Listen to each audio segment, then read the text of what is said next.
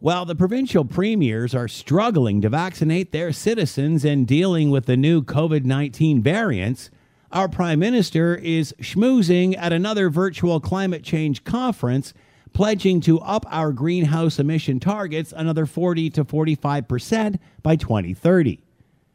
While premiers are trying to get enough vaccine into the country and into Canadian arms, the Prime Minister is wallowing in the sunny ways afterglow of another fashionable election announcement.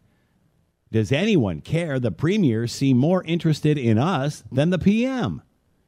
Even after falling on the sword as Doug Ford did yesterday and admitting he made a mistake last weekend with his restrictions, has the Prime Minister ever apologized for anything or delivered on any of his promises?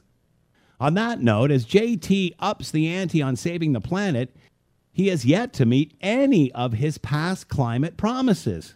Any of them. Kind of like buying more vaccine when you can't get your hands on the stuff you have already purchased.